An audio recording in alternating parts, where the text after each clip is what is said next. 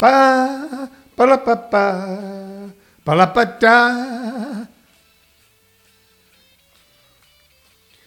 Okay. Good morning, ladies and gentlemen, boys and girls, moms and dads, children of all persuasions. My name is Tony Visick. Your name is whatever you want it to be. And you are, right now, you are listening to This American Podcast Comedy Edition on ComedySchoolsRadioNetwork.com. You already know that because you're listening. But I just give you a quick reminder so you can spread the good news throughout the land that there is a podcast for people of our persuasion.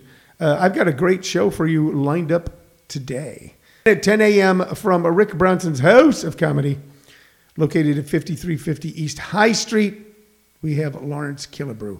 So that's a pretty good show. You get me for a half an hour, then you get Jeff, then you get Lawrence. So I don't know if we're going up the ladder or down the ladder, but that's the way the show's going to go. The phone is ringing. You know what? I don't have the... There we go. There we go. You get to experience the ringing of the phone. Hello? Lawrence Killebrew? Yes. Lawrence yes, Killebrew is Tony Visick. How are you, sir? I'm good. How are you, sir?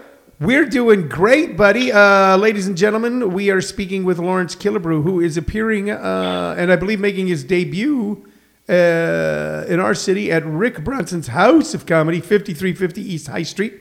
You're there tonight for 2 shows, Saturday for 2 shows, Sunday for 1 show. Am I correct? Is this your Phoenix debut? Have you been here before? Yes, this is my Phoenix debut. I've never been to Phoenix, Arizona before. This is my first time so far. I'm having a great time. Yeah, you know, you're in one of the very best parts of Phoenix. You're actually in Phoenix. You're just, if you step to your left, you'll be in North Scottsdale. But because it's got, I mean, that's how close you are to the border. So I think if you go from the living room of that condo to the bathroom of that condo, you go from Phoenix to North Scottsdale. But it's a great club in a great area, ran by a great guy. I imagine the show's already going extremely well. What's your first impressions? First impression, it was fun. It was very we had a pretty good crowd last night. I was surprised at how lively everybody was. They were very excited to be out. Usually Thursday crowds aren't like that when you do comedy clubs. They're more of the, they're not as excited as a Saturday crowd. But yesterday felt like a Saturday, to be honest with you. Or a Thursday night. It felt like a Saturday night. You know, I think one of the reasons is, first off, Rick and Tammy put such dedication into the booking. They want to make sure that the audience that comes to their show is going to see great comics, and also the entire vibe of the place, the way they put it together. From the moment you walk in, you go, "Oh, I'm a cool person because I'm in a cool place." And the place lives up to that throughout. So that might be why they were so lively. Although I got to be honest with you, okay, that you would say that a crowd in Scottsdale is lively when you started out at Rascals in New Jersey, yeah. I did some when I was a touring comic a long time ago in the 80s. I did some of my first shows on the East Coast at Rascals, and they were lively. I mean, they were lively like they were gonna either laugh or kill you. So that's the perks of starting in Rascals and starting on the East Coast in cities like Philadelphia and New York. I'm kind of like built for anything at this point. I've been through the rowdy crowds, the upset crowds, the loud crowds when I first started. So now, me being prepared for certain things like that, it's very easy for me to adapt to certain crowds. So that's a good thing that I was able to start in a crowd like that. Rascals is definitely. I'm surprised you know that. Not too many people know I started at Rascals. Well, I don't know. We just think it's kind of important. We can't oftentimes we aren't able to really kind of delve as deep as we'd like to into who we're going to be interviewing, but we like to know a little bit so that it's out of respect to the people that we're interviewing, out of respect to you. We got to find out a little bit about Lawrence. We kind of figured out pretty quick that you're of no relation to Harmon Killebrew. So no, none at all. I have a funny story about that, but none at all about that. I will tell it because when I first heard your name, I get an email and they go, hey, we've got Harmon Killebrew. I go, okay, and I go, now I got to look the guy up. And the first thing you think, because it's an unusual name, Killebrew, you go, it's possible, maybe he's the guy's grandson. And I looked and I thought, probably not, but maybe, I don't know. But tell me about it. That's when I was younger, man. I used to get it all the time, but I was naive enough. Well, mainly because when I was younger, we didn't have Google and all these access to the internet to find out things. So when I was younger, I would always get it wherever I went. Whenever I was in school, when I was out, people would always say, hey, any relation to Harmon Killebrew? And I had no idea who he was. And I was on a job interview. I had no idea I was on a job interview. I never forget. I was applying for a position at Foot Locker. And the guy was interviewing me, and he was talking. He was like, hey, man, any relation to Harmon Killebrew? And I was like, yeah, man, that's my uncle. I was just saying whatever I could to get the job. And he was like, he's white, right? I was like, yeah, I don't think I'm going to get this job. But yeah, that was the first time. You could have a white uncle? Yeah, well, I didn't think he believed me. Because I didn't get the job, that's for sure. Well, man, you know what? That must haunt you forever that you were not hired by Foot Locker. So, yeah. Most people, the day they get hired at Foot Locker, their next thought as soon as they get hired is, all right, how do I get fired from this job? So, oh God. Are they even open anymore? Are there still Foot Lockers? Yeah, plenty of Foot Lockers everywhere. But actually, I did get another job at Foot Locker a couple years later. But it was a friend of mine who was the manager, so I kind of got in that way. You were pretty damn determined to work at Foot Locker, weren't you? Yeah, I'm a sneaker addict. I'm addicted to sneakers, man. I have so many pairs, so it was like my childhood dream to work in a sneaker store. And then I did it, and then I realized it wasn't that fun. All I enjoyed was the discount. That was it. I didn't enjoy nothing else. What's the most expensive pair of sneakers that you own, then? I feel embarrassed to say it, man. Most expensive pair of sneakers I have, they cost $1,700. Yeah. $1,700 for a pair of shoes. Yes, I'm not putting it down. I'm just highlighting it. So, what kind of shoes are these? They're called Fear of God sneakers. They are Nike produced sneak. There's not many of them out there. I think there's only about 1,000 pair available to the public, and I was able to get a pair, and I brought them. Do you wear them? I think it was. And that's the dumb thing. I don't wear them. That's the dumb. Everybody says that. I never put them on my feet. It's like I'm waiting for that special moment to put them on my feet. But then I'm thinking about it for $1,700. I should be wearing these damn things every single day. But I don't wear them. So. Well, so let me ask you. So you've never put them on? I've never put them on. So you don't know then, man. I mean, you might have a pair you bought at Big Five. 2 for $20, and you go, I need some shoes. And then you've got the $1,700 ones. You don't know, man. I hope. Yeah, I don't know if they fit. Yeah, if they fit, or if they fit. Or if you, I don't know if I can wear them. When you slide your feet into them, don't you think? You slide into something for $1,700, it better feel different, don't you think? Yeah, I know. They need to let me fly. That's what I need doing these things. Talking about $1,700. Yeah, but I don't know nothing. It was just one of those, when you want to buy something, and yeah. I had the funds at the time. So I don't have a lot of responsibilities, to be honest with you. I don't have any kids.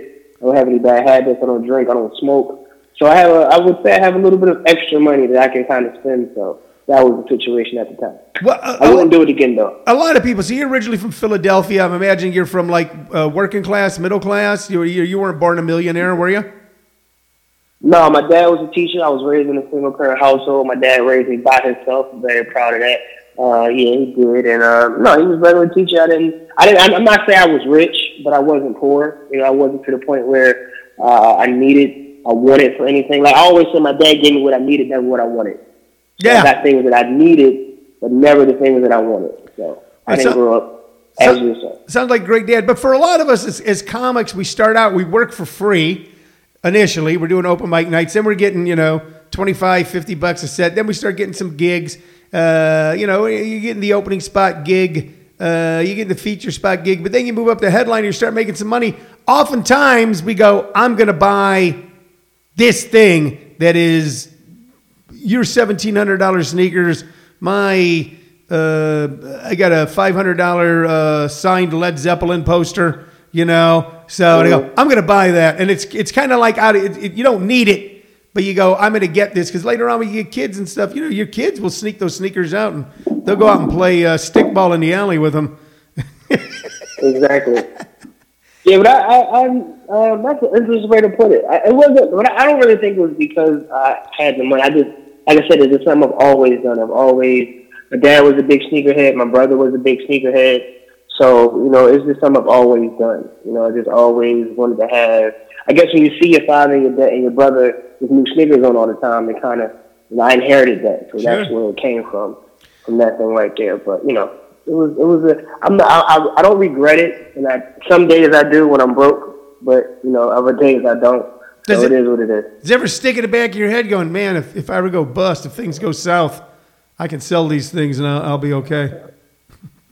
I do. I think that, but I don't think I'm going to get my money back. I don't think I'm going to get exactly what I want because the value has decreased because other sneakers have came. Yeah, because other sneakers have came out of that similar style after that one. So now people want those.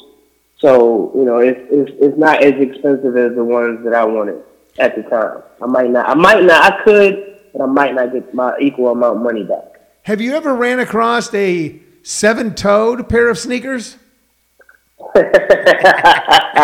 No, I haven't ran a pair of those yet. I'm looking for them, but I haven't found them yet. That is a killer bit. Thank you, man. Appreciate it. Yeah, for those of you that don't know, and you should find out by going to Rick Brown's House of Comedy tonight, 2 shows, Saturday 2 shows, Sunday 1 show. Check it out. Lawrence has a killer bit about why don't you share a little bit of it with us? How you got the idea for the joke? What was going on? Well, actually, I got the idea. It was from a female that I was dealing with, who basically she didn't have all her toes, and she didn't tell me that she didn't have all her toes, and I found out.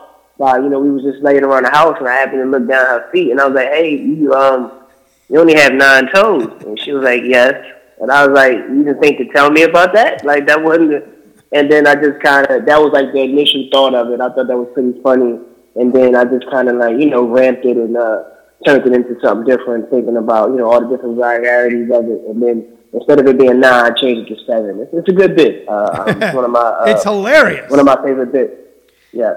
Now, I don't know if you came to it on this bit because you talk about, is it, you know, 4 on one foot, 3 on the other, or 5 and 2 and this and that. But what if they were someone who had no toes on one foot and 7 on the other? Did you come to that? Now, you know what? No, that's just downright. That's an alien. That's an alien. That's not a real person. That is a full-blown alien from Mars with no toes and 7 on one feet. I don't know. I would run from that person. I would not go nowhere near that person. It'd be terrible if, like, you fell deeply. It was one of those things where you look across the room and your eyes caught someone else's eyes and violins played and stuff. And you went, I don't care. You're the one for me. I'm going to marry you. And on your wedding night, they take off their shoes and 1 foot, no toes, 0 foot, 7. And now you're in Hawaii, you know. It's a funny, you know. I tell you, I don't know. Go ahead. I think we have to rethink this marriage right here. We have to go back and we got to talk to the Revs. Hey man, listen, is there any contingencies in this? She ain't got no toes on her feet, brother. So we got to talk this again. Did it bother you? There's so many things that she can't. Go ahead. I'm sorry. No, go ahead. I mean, there's just so many things that we can't do together, and I don't want to go down that road. You know, it's just, you know, manicure is out. You know, it's just so much stuff. You can't go get pedicures together. You know, you can't do nothing. That. No, nothing. Foot massages are out. You know. Yeah, what if they had no toes on one foot and 7 on the other, and they were really into foot massages? And that was, they're going, rub my feet. It'd be... Oh, my God. I don't know what I would do. I'm honest to tell you. Well, there's a couple things we know about Lawrence. Here's some things that we've learned today about Lawrence Killebrew. Yeah. We've learned that his videos are funny. Okay? We've learned that he is not related to Harmon Killebrew. Not at all.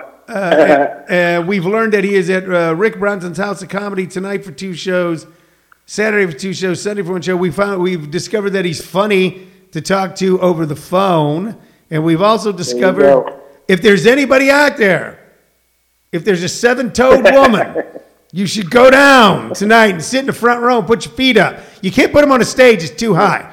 Put them on the table. I'm calling out the 7-toed. You know what? I don't know if you've been to the outer reaches of Phoenix, like out in meth land, because we got a meth lab got busted a subdivision over from our subdivision yesterday. So some of those people, they grow extra toes. Even if you don't, you want to come out on the outside chance a 7-toed woman will show up. You're going to want to experience that. So you're going to want to catch Lawrence. And also that if you marry him without showing him your feet and there's something wrong with your feet, you might be in trouble. So I'm reneging. I'm reneging the situation. I'm reneging. Yes, I am. That'll be It's funny when you funny when you mentioned meth lab. The first thing I thought about was Breaking Bad, and then I see all this desert stuff. So I'm thinking about Breaking Bad. Yeah. For some reason, I don't know why. Yeah. It'd be the only thing in your prenup. You put it in your prenup. There you go. I got to ask you. I was going to wrap up the interview, but I got to ask you this. This is so important. Let's say that you meet a woman. You fall in love with that woman. You marry that woman. You have a couple of kids with her. Then at some point, inexplicably, a couple of her toes just fall off. Oh, then you know what? We still going to have to revisit this situation because I need to know. I need to know why they falling off all of a sudden. What do you have? And do I have it too? Like, I don't want to be walking on my damn toes off. So I need to know, what did you get that has your toes falling off? I want to know that. You guys are just walking through Disneyland with the kids. All of a sudden she goes, oops, toe fell off. Yeah. Exactly. There's something in the age that you cooking for breakfast. I need to know what you're cooking for. I'll eat it myself too, and I can't do that. I can't eat the same food you eat. I need my.